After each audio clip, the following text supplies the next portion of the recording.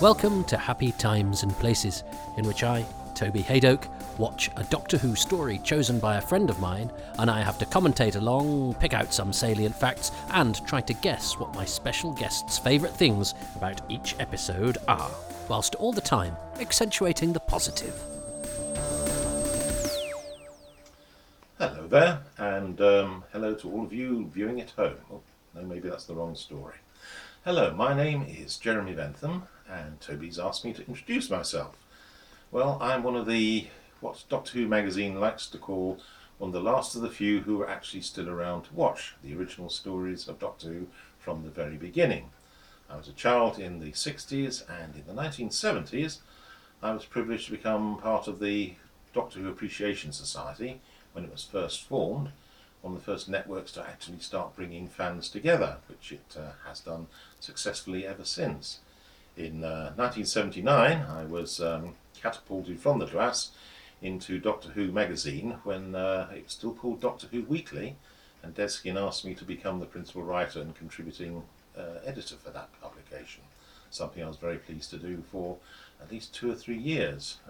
By that point I'd actually started my own research project for Cybermark Services called Doctor Who: An Adventure in Space and Time, which later mutated into becoming Doctor Who Vision, one of the first attempts to try and document, story by story, all of the serials of Doctor Who in what is now known as its classic era. In between that time, yes, I've written a few books, contributed to what seems like an awful lot of videos and projects, and for my films I'm still contacted by people, mostly these days about people that want to know a little bit more about the Doctor Who's early days, which is why I'm very pleased to nominate as my Doctor Who story for Toby's enterprise, Marco Polo.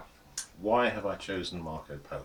Well, partly I think to redress the balance between all the people who are probably great fans of the new series and try and level up the balance a little bit more, perhaps in favour of the classic series, and importantly those series which we can no longer watch because they no longer exist in the archives.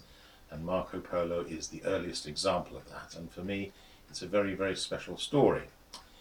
It's my Jekyll and Hyde story in a way, or perhaps Hyde and Jekyll would be another way of looking at it, because when I first watched it as a child I was very much impatient with it and it wasn't top of my list. Why? Well, because those guys weren't in it. I was one of the original Doctor Who Dalek fans, and by the time we were getting to Marco Polo I was already making little model Daleks out of corks and pins and anything that I could possibly lay on my hands on to actually construct a Dalek. So suddenly finding yourself confronted by a 7-part story that was historical in nature, at the time didn't seem like a great advance. If anything, you were going back to Sunday serial days. Now if we go forward a few more years to the 1980s, this was when, as a member of the Appreciation Society and just getting my toe in the water with Marvel Comics, I was first allowed access to the BBC's wonderful script library that was in Brentford at that time. Not in Brentford, it was in Western Avenue in those days. And that's where I first came across the script for Marco Polo. And it really was an absolute journey of discovery because, for whatever reason, when I was at the script library that day, I was not researching Marco Polo, I was looking at something else totally different. But I saw the folder on the shelf, picked it out, and picked out the 7 wonderful scripts of this story and just started reading. I realised halfway through I'd just about read the entire script and wasted probably a considerable amount of the time for which I was ostensibly there, but realised I'd become absolutely mesmerised by the storyline that Marco Polo unfolds over a course of, 3,000 miles in terms of the distance travelled in that serial, and the 6 months plus it takes the travellers their time to go from the plains of Pamir to the Khan's palace at Peking. And I was absolutely enraptured. Even more so when a few years later Mark Ayres did his superb work in restoring the tape recordings originally made by Richard Landon and David Holman, I think. David Holman? Yes, David Holman. And bringing those up to light and getting them issued as part of the BBC's audio collection. So for the first time we could actually sit down and in audio only enjoy this superb 7-part story, which is unique for so many reasons, which I'll be outlining, I hope, later on with Toby's collaboration. So if you've got an opportunity, for heaven's sakes, either stream this or dig this out of your library, switch the lights down low, crank the volume up, and prepare to involve yourself in one of Doctor Who's most spectacular adventure. An adventure which I can only describe as a magnificent chess game which runs its course through parts 1 to 7. So, without further ado, Toby, it's back over to you, mate. Well, hello everybody, and yikes! I've got to do 7 missing episodes of Doctor Who. So, a story I will admit I don't know as well as most, I would think. How many times have I seen this? I think I've heard the soundtrack, gosh, maybe just the once, and I've watched a reconstruction twice. So a Doctor Who story I've probably experienced only 3 times. And I've got a feeling the episode 7 I listened to, the episode 7 I have of the BBC CD soundtrack, was a bit jumpy on episode 7. So, yeah, I'm going to be a bit jumpy for the next 7 episodes, because this is not a story I know especially well. It wasn't one of the ones... I did have a few soundtracks in the days when you had to get them on cassette, and it sounded like they'd been recorded underwater with all of the actors wearing socks and 100 miles away and drowning. But I didn't get Marco Polo. I was after the Troughtons. That's what I was after when I was a youngster, who briefly dallied with getting the soundtracks, but they were quite a hard listen, and they weren't, I'm talking about before the time that they had narration on. Although I have some sympathy with people who say, I shouldn't have narration on, you should just be able to work out what's going on. You think, yeah, you are a purist and also someone who has no commercial sense whatsoever.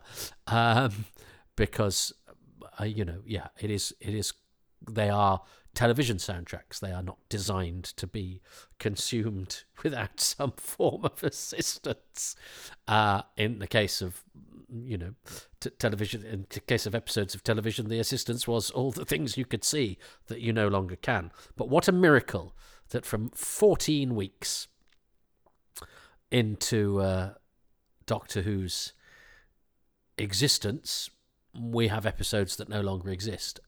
And yet somebody even then was recording them so that we have the soundtracks. That is nothing short of a miracle. We have the soundtrack of every... And of course, when most people talk about the soundtrack to a movie, they mean the score that's recorded separately and added on, and that's why you listen to movie soundtracks. I think some people don't quite realise that when we say we listen to the soundtrack, we actually listen to an audio version of a thing we don't have pictures for.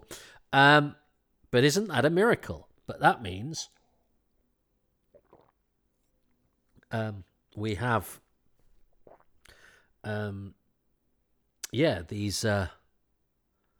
these pictureless, and Marco Polo, of course, weirdly, was one of those ones before I knew that it was missing.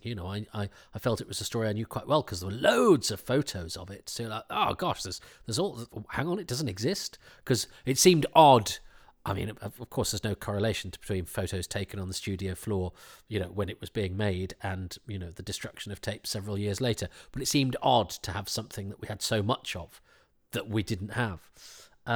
Anyway, and I've just realised I've probably not downloaded Jeremy Bentham, who you have already heard this episode, who is, a legend of fandom. His book, Doctor Who: The Early Years, was an early Christmas present.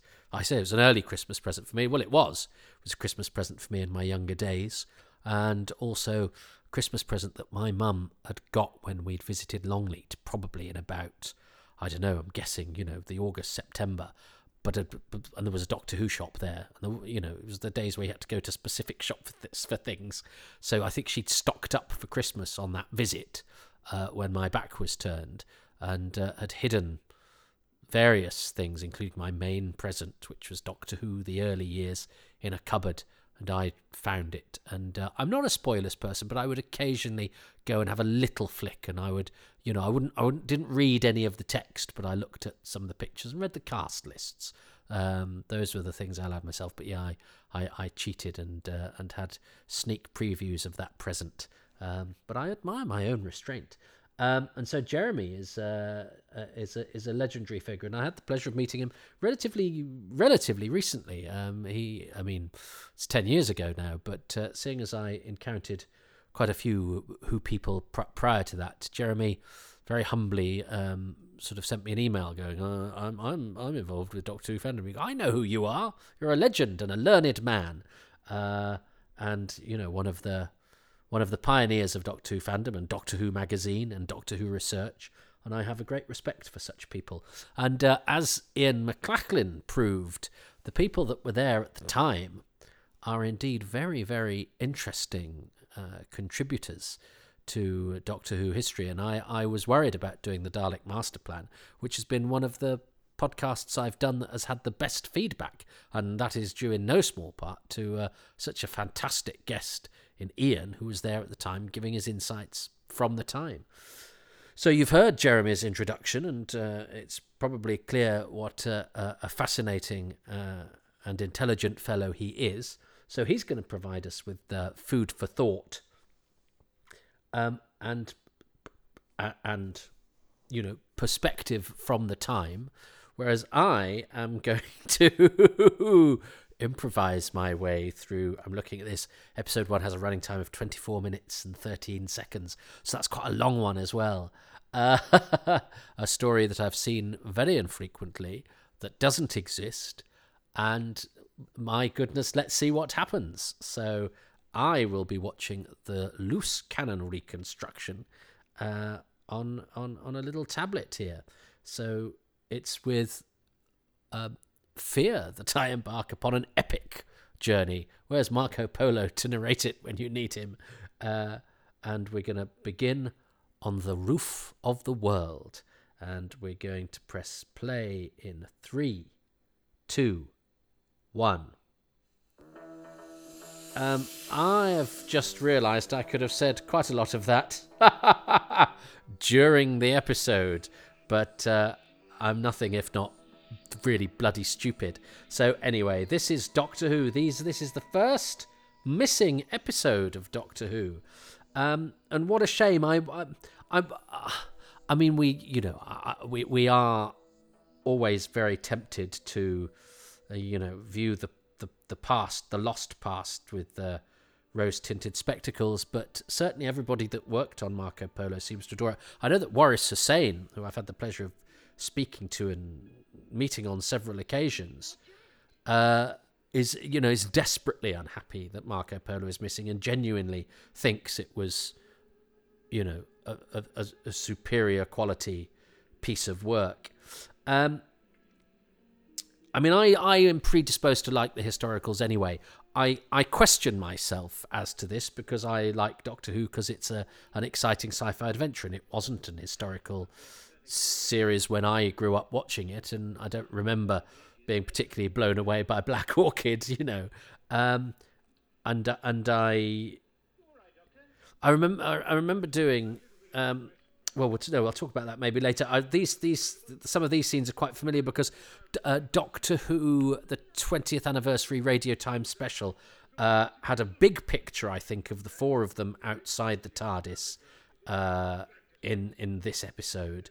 And there's that picture, isn't there, of Hartnell by the TARDIS door that was in Doctor Who A Celebration, and there's this picture of Ian and Barbara that I'm looking at right now, with him with his arm round the outside the TARDIS. So there's lots of beautiful, gorgeous pictures, many of them in full colour, that really capture the grandeur, but of course make the story look actually more impressive than it will have done in black and white, bizarrely. Now, I love black and white, and I love the atmosphere of black and white, but there's so much of what makes Marco Polo so gorgeous is that we have these lovely full colour pictures, and that Barry Newbury, the designer, and all of the costumes that they have as well are fabulous. I love Hartnell in these opening scenes. He's really grumpy. He's quite I remember he's quite.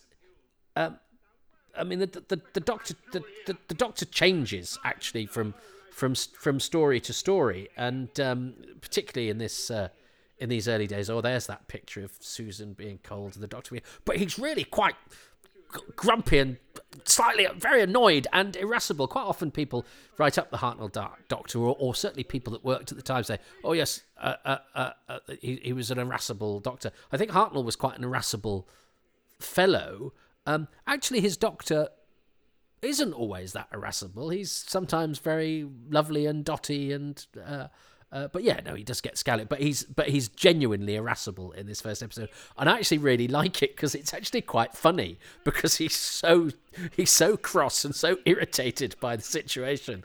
But I'm finding it quite refreshing, and I've watched a lot of early Doctor recently because, of course, I'm doing the Too Much Information podcasts, and I've just watched Edge of Destruction, or Inside the Spaceship, whatever you want to call it, about 12 times.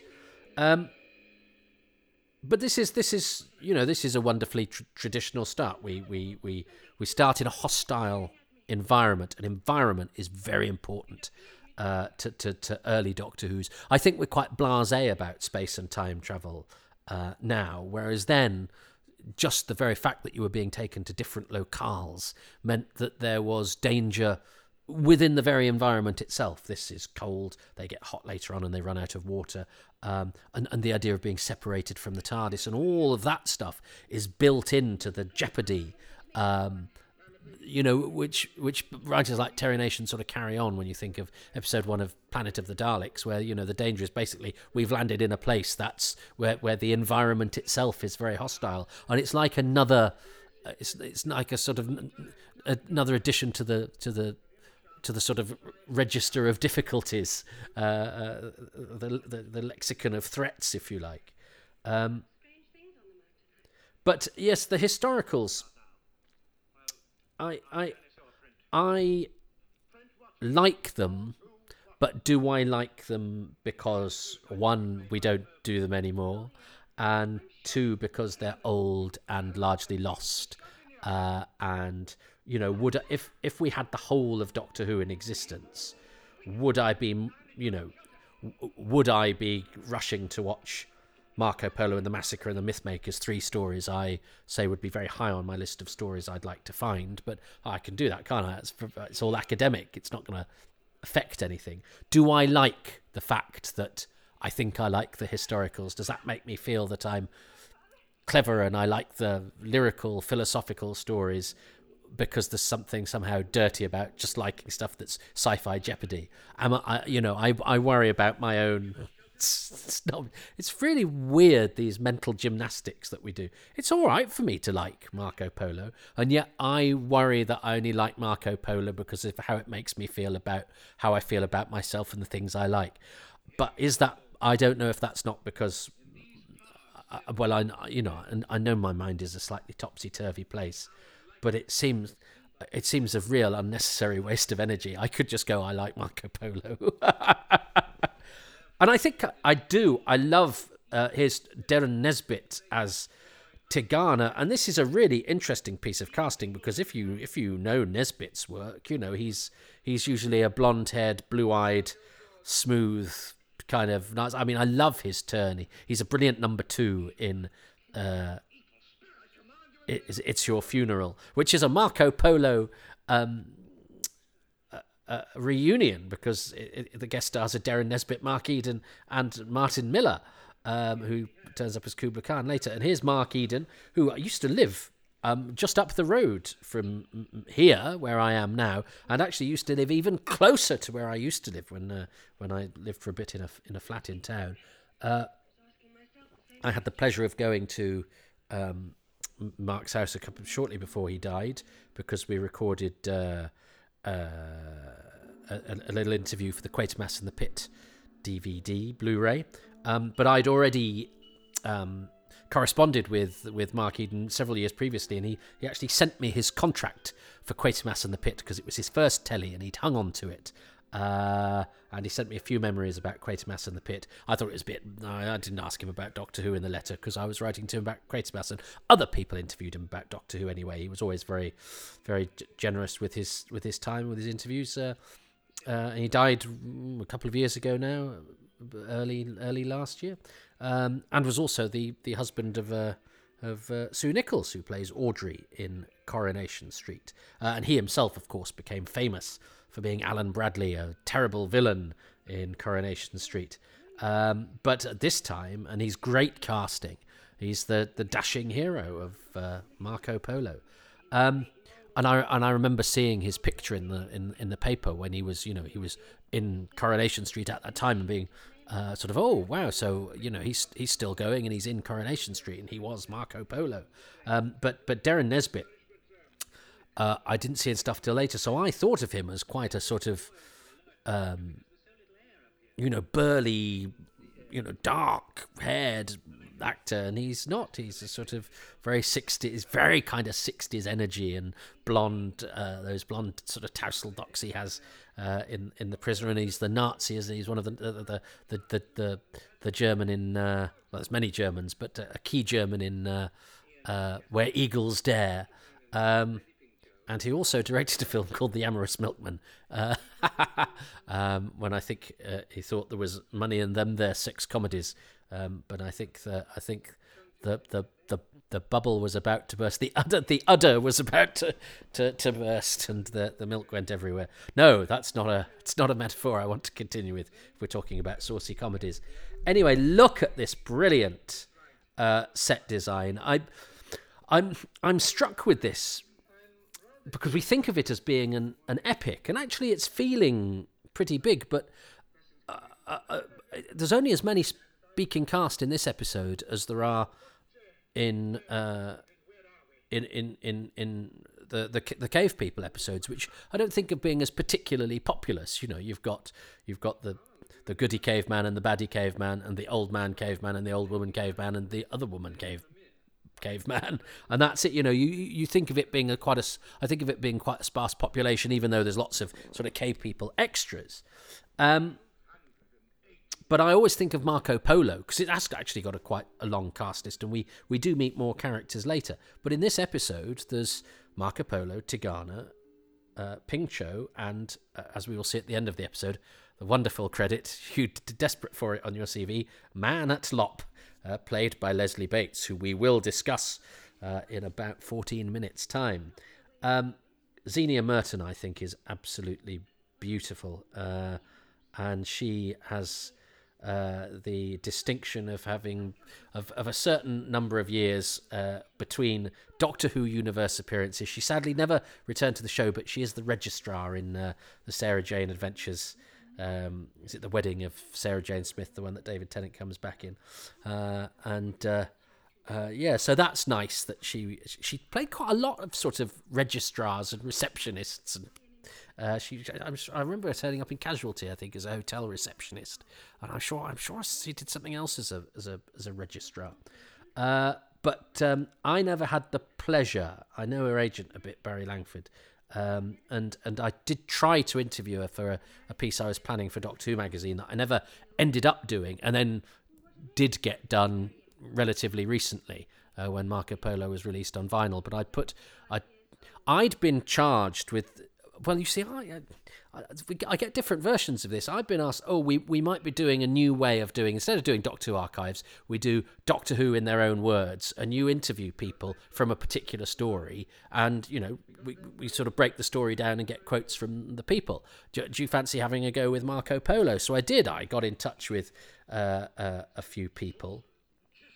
And then it just sort of went quiet and never happened. And then very recently, Peter Ware said, did you do anything with those interviews? And I went, well, no, I've got them here. And he said, can we run them? A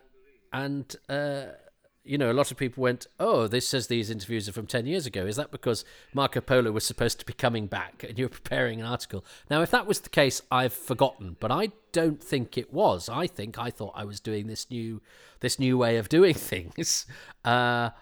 but with people saying, but it was around that time when there were rumours that it was going to be Marco Polo and Enemy of the World and Web of Fear. I think that was, or Marco Polo was going to come back after Web of Fear, Enemy of the World. It was certainly in the air that Marco Polo definitely existed, to the extent that if it had turned up, it would have been slightly disappointing because we were all expecting that it already existed anyway. And now, of course, I'm watching this, I go, I would kill to see this.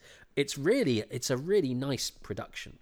But actually, I'm talking about the sort of small number of cast, but there's quite a few extras there dressed in the Mongol uniforms, and this set doesn't seem too small. The one on the roof of the world, which gives us a nice sense of scale, and isn't that a lovely title as well?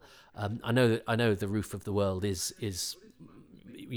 That's not phraseology unique to Doctor Who. This place is known as the roof of the world, but I still think it's a lovely sort of poetic kind of title that appeals to me much more than mysterious one-line titles, or the Terra Nation, the Return, the Expedition, all of that. I think there's something very poetic about the roof, and indeed the Singing Sands, Wall of Lies. I think I love all of these titles.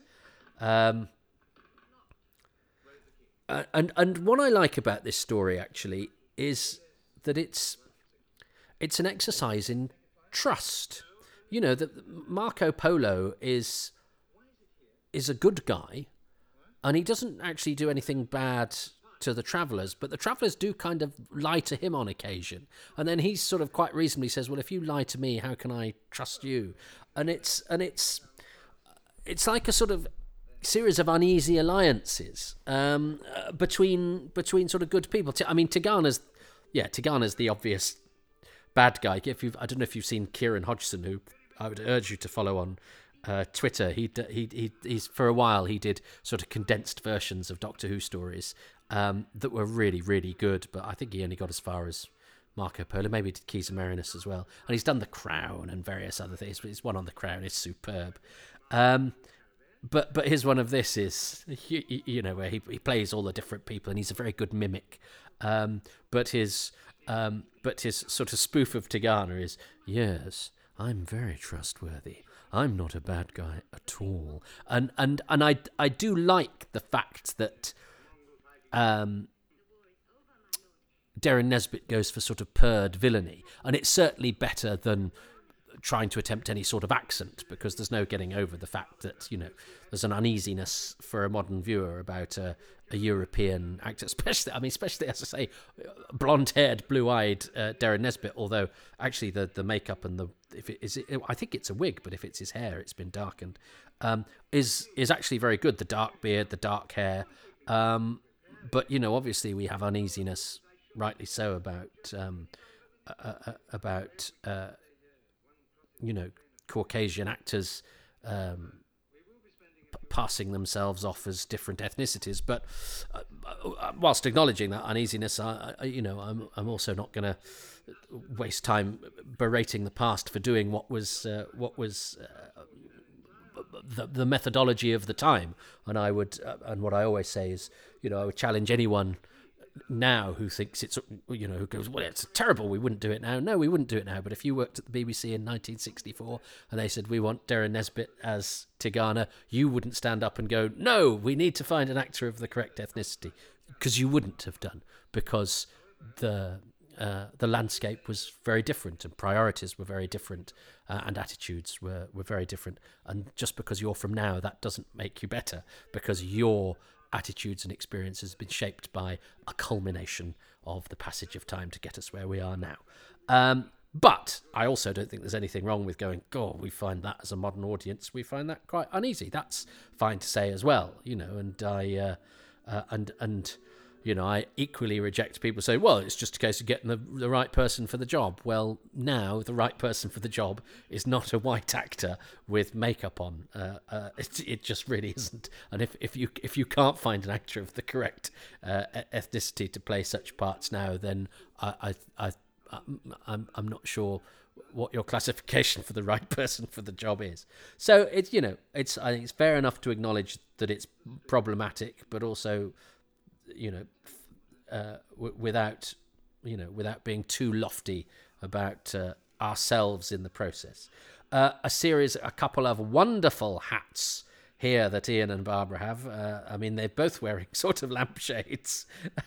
They are glorious hats, aren't they? I think these might be two of the best hats in the whole of Doctor Who, and Doctor Who has some hot hat action a lot of the time. I haven't seen some of these photographs. This reconstruction has some beautiful, beautiful photos. And again, it feels populous and it sounds populous.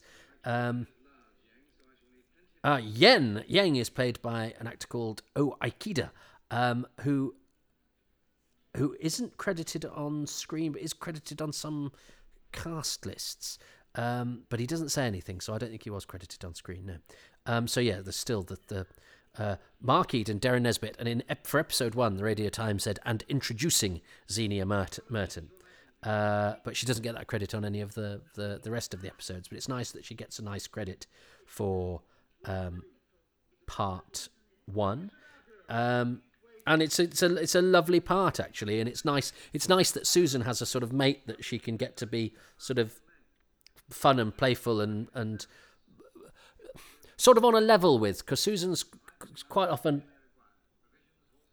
treated as a child and talked down to. It's nice that a lot of her scenes she's with somebody who's a sort of equal in terms of age, although obviously now we would say, well, if Susan's a Time Lord, she's much older, but they feel like, you know, they can bat off each other as mates, and I like that dynamic. This, as I say, I was going to be surprised at how small scale this was in terms of the number of speaking characters, but actually the supporting, non-speaking supporting roles actually feel like they're a part of the drama.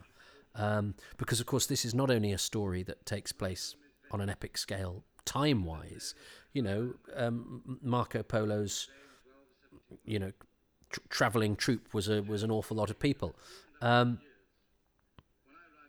this, this does feel. I thought I was going to come out of this and go, actually, this feels a bit smaller than we might expect, because we think of Marco Polo because it's 7 parts, and because it's this epic journey, and because it's got, you know, the maps, which we'll talk about, I'm sure. But I love the little conceit of Marco Polo narrating. That gives the story a unique feel. And in the draft scripts, it was the Travellers that actually did the narration. Certainly the Doctor, but I think the others got a shot as well. But I think it was Waris Hussein, that said, no, let's have Marco narrating it, and I love that. I think that's terribly sweet, and it gives Marco, you know, his own his own special input into the story that's named after him. Although on much of the paperwork it is called A Journey to Cathay. And here we are. Yes, so here's a lovely piece of the drama, and this does seem very real. It would seem to me quite boring now, if a whole drive of part of the story was that the TARDIS was being taken off the Doctor, because the TARDIS we now take for granted. The TARDIS is now a constant within the show, and it would seem like a bit of a cheat, I think, if it's all right in the Satan pit for it to fall down, and we don't really we go, oh, okay, they've got to have the adventure now, but it'll pop up at the end. But here, because it's early in the show, and because, you know, the whole sort of conceit and drive of the show is that these two school teachers are stranded away from their time, and that is part of, you know, the whole jeopardy of the whole thing is that their connection to their home, time and space, is, you know, hanging by a thread, as it were. The idea that the TARDIS may be taken off the Travellers seems to have so much more weight and import here at the dawn of the show than it would now. And I love that. I love that you can go back to different times in the show where things that work perfectly well then that wouldn't work now, or would work differently now. And it's like looking at the show through new eyes. You're going, well, of course, this seems like this is a perfectly good piece of writing, and of course we like Marco. Marco's not doing anything particularly unpleasant. As far as Marco's concerned, they'll be able to make another ship. If they made this thing, they'll be able to do it again. I'm not sure what I make of the Doctor's laughing. The Doctor is really weird in this episode. And here he has this big laugh, but this is the Doctor being sort of unpredictable, and having been waspish and sort of vicious and terse and irate for the whole thing and sort of cross. He's totally unpredictable here, and he's laughing away like an absolute loon, it has to be said. But the punchline is he hasn't got a clue what he's going to do. The laughter is to cover up the fact that they're gonna lose the TARDIS. Which now here's Leslie Bates as Man at Lop, and he has one line, and he's been at the end of an episode before, because he is at the end of episode 1. He is the shadow of Cal, who appears across the landscape on that model shot of the TARDIS. That is Leslie Bates. And the reason he's the shadow is so that they didn't have to play Jeremy Young, who plays Cal, or who hadn't been cast then anyway, I don't think. But you wouldn't do that anyway. You wouldn't get the actor playing the part. You wouldn't pay him for the episode before to only see his shadow. With this, Leslie Bates plays Man at Lop and gets a credit because he has one line. But Man at Lop doesn't have a line next week, and so Leslie Bates is replaced by an extra next week. So that's a nice piece of symmetry. It sort of bookends from the first episode where Leslie Bates was there standing in for someone else, and then on his only speaking contribution to Doctor Who, and he turns up in the Green Death. I mean, he's in the show for the first couple of decades, but this is his only credit as Man at Lop. And somebody has to replace him next week so that he doesn't have to get paid for 2 episodes or get a retainer or whatever else. That's one of those nice little pieces of cast list symmetry that is only of interest to me, but I don't care. I've just given you 24 minutes on a missing episode of Doctor Who. Although I did get distracted quite a lot. There's quite a lot to say about that I didn't say, but I think the fact that the TARDIS, being separated from the TARDIS is a key piece of the jeopardy, I think is very important. And I also like the fact that it's being taken away from them not by a baddie, but by somebody who has his own very plausible and decent reasons for doing what he's doing, and has his own, dilemma and has his own difficulties to overcome. And I love that dynamic, actually, that lasts the whole story between Ian and Polo of them wanting to be straight with each other, but for expediency not always being straight with each other, and therefore then using the fact that they're not always straight with each other as a reason to go, well, hang on, you lied to me. So I like all of that. That's much more interesting than it just being goodies and baddies or just unambiguous lying or whatever. I think the character dynamics are rather lovely. And yes, talking about Tigana, I got waylaid by the aspect of the ethnicity of the actor, but I think Derren Nesbitt doing the sort of underplayed, purred villainy is better than, as we discover with some other actors later, putting on, and certainly with Peter Laird as Chang in The Wheel in Space, an attempt to sort of do some sort of accent which is at best awkward and at worst offensive. So I think, in terms of as a modern viewer or listener, what Derren Nesbitt does, I think, is a good call, and it makes for a very effective character. And he is, he's a very subtly menacing presence. It's subtle, as in low key, as in low played. That I don't think the villain is that subtle. It's pretty obvious he's the bad guy. But that's okay. That's okay. It's still a good performance. So what I think for episode 1, because I think this is going to be chosen at some point, so I may as well choose it for episode 1 because it's the first time we experience it. I have to choose the fact that the story is narrated by Marco Polo and that he has a map and we have the plotting of his journey. I love that. Yes, please. So that is my choice for episode 1. What is J. Jeremy Bentham's choice for episode 1 of Marco Polo? The Roof of the World, it says. Over to J. Jeremy Bentham.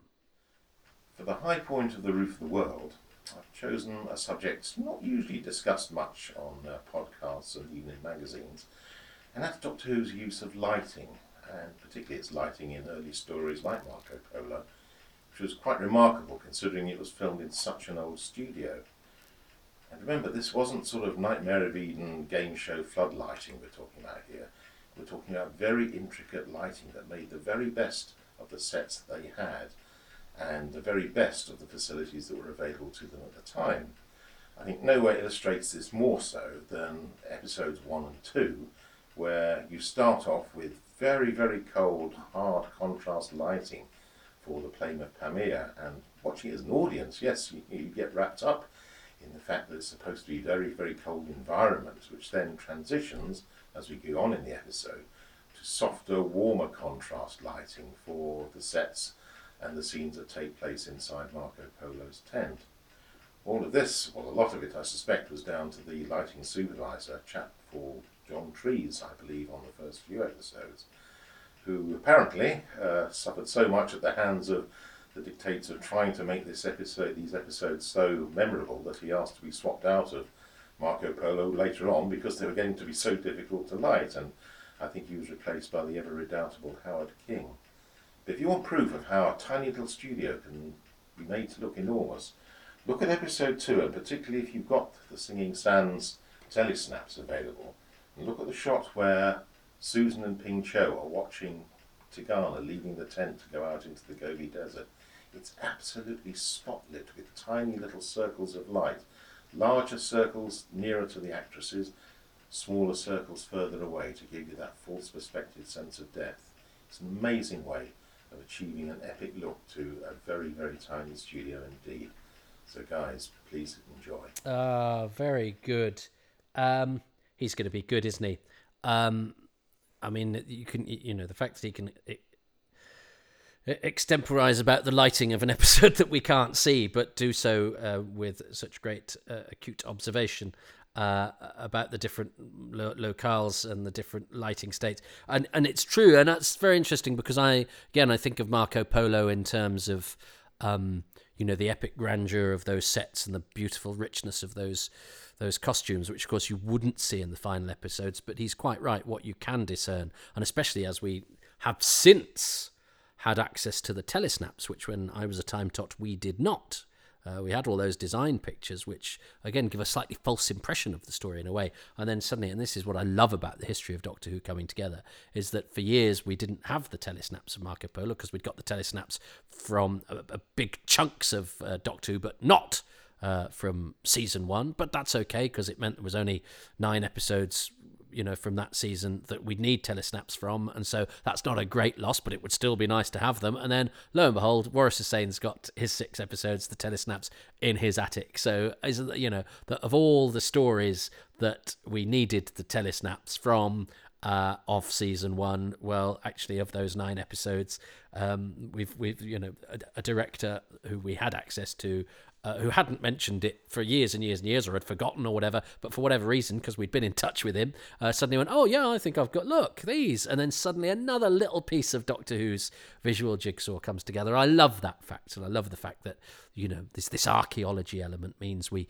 piece it together from different sources. So yeah, we had an embarrassment of riches with photos, but then we get the telesnaps that actually show us what it looked like on screen, and I think they do, that does add an extra dimension to what the story would have looked like, and I think it does give a sense of the scale of, as I say, how populous the episode is, despite the shortness of the cast list, and of those different sets. And I think that Plane of Pamir set, the Roof of the World set, is very key. Obviously, that little hillock that they go over just before they get captured is just, you can imagine it just being a tiny little set in the corner of the studio, and some of the other sets are a little bit bigger, and those are all pieced together to make the episode. And that's some of the genius of putting Doctor Who together as well in the confines of Limes Grove Studio D.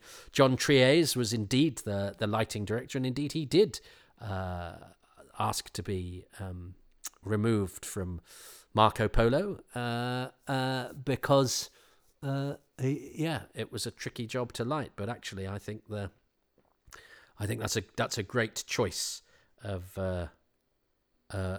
Jeremy. I think he'll choose Mark Eden narrating the story at some point, but because I've chosen it for this episode, that means I have it in the bank. So that means I do get a point if he chooses it in, say, episode 5 or as his bonus. Of course, what I lose out on then is obviously whatever I choose for episode 5, he won't be choosing because he's choosing, Mark Eden, Marco Polo, or whatever, or his bonus or whatever. So whilst I get a point, I still sort of lose a point. But nonetheless, that's the mechanics for anyone who really cares about the rules of this game, which I'm sure nobody actually does. If you are keeping a tally, don't. I'm going to lose. I always lose, but it's just occasionally nice when I get a little highlight along the way. A little drop of water in a desert of failure, which will aptly bring us to the next episode of Marco Polo. So I hope you can join me for that as we listen to the tune that is played by the Singing Sands. And let's see what lyrics J. Jeremy Bentham, Doctor Who historian extraordinaire, brings to that. But in the meantime, this is going to be an epic old journey, but I hope you enjoy joining me on it, because these are the stories that, they're so near and yet so far. So I look forward to drawing the next line on the map along with you in the very next episode of Happy Times and Places. But until then, goodbye for now. Thank you so much for listening to Happy Times and Places, which is presented by me, Toby Haydock, and my special guest, J. Jeremy Bentham, who was doing his stuff in vision behind a chess set in front of a Dalek. Oh, and with such class. I'm so grateful to him. He's far too erudite to be on Facebook or social media of any kind. So buy Doctor Who, The Early Years. What a wonderful book it is. I'm grateful to Jeremy and to the many patrons who make this podcast possible, and they include Ruben Herfindahl, Stephen Moffat, David Trainier, Frank Shales, Risto Matti Saurillo, Barry Platt, Adam Parker, Graham Knott, Nathan Martin, Rick Moran, Gavin McLean, Ian K. McLachlan, Joe Llewellyn, Ian Key, Chris Hyam, Siobhan Galichon, Jason Gorman, Paul Dunn, Chris Dunford-Kelk, John Deere, Rob Dawson, Peter Crocker, Richard Chalk, Paul Cook, Jenny at Blue Box 99, Nigel Bromley, Tim Arding, and David. And the music is by Dave Gates, and the artwork by Dylan Patterson. If you would like to join that list of patrons, you can do so at patreon.com/Toby Haydock, where you get advance releases, you get special access, you get bonus material, and you get everything, 6 months early at least, for Happy Times and Places, and a month or so in advance for the podcasts like Too Much Information and Indefinable Magic. And there are also other special little bits and bobs. You also help to keep these podcasts ad-free. There are no adverts here, and that's the way I would like to keep it. And one way I justify that to myself for the time that these things take is because people are kind enough to sign up for the monthly subscription, which begins for as little as £3 a month. And you get about 3 releases a week. So it works out as something like 25p per podcast. And less than that if you sign up for a year in one go, because you get a 10% discount on the full amount. There are higher tiers, but most things are available at the lowest tier. I know times are tough and the world is going doolally and everything is getting ridiculously expensive. So if you don't want to commit to a monthly thing, but might occasionally fancy chucking something my way, you can go to ko-fi.com/Toby Haydock. I will still never take the shilling from the advertisers because it just wouldn't seem right. And it would be odd to break off going, and here's Darren Nesbitt's CV. And by the way, men, are you skinny? I'm not going to do that. But what costs you nothing, because I'm not going to keep... Well, I have to keep soliciting for money, but I at least try and do it in a way that gives you plenty of outs. But what you can do that costs you absolutely nothing is to go to iTunes or anywhere on the internet and give these podcasts 5 stars. They really help with our algorithms, to make our algorithms look tip-top and very sexy indeed. And I really want sexy algorithms. And a couple of lines of review. But word of mouth is good, Twitter is good, social media is good, forums are good. Just say nice things about these. It helps to enable them to stand out amongst the very crowded world of Doctor Who podcasting, and it's crowded with some high quality stuff. So I'm grateful to you. Mostly, I'm grateful just to anybody that listens, especially if you've got this far. So, but yeah, patreon.com/Toby Hadoke, kofi.com/Toby Hadoke, or iTunes, Patreon, social media, everywhere. Thank you. Blah-de-blah-de-blah. I'm also a comedian. I don't think anyone cares. The world of Doctor Who. The worlds of Doctor Who and comedy. Don't have the biggest yoke in their Venn diagram, but is it a Venn? No, it's a pie chart, isn't it? Pie chart as a yoke, a Venn diagram. Doesn't matter. There are more people who intersect between being exact about pie charts and Venn diagrams than there are being comedy and Doctor Who. Anyway, come and see my comedy nights, Excess Malarkey, every Tuesday in Manchester, or twitch.tv/Excess Malarkey.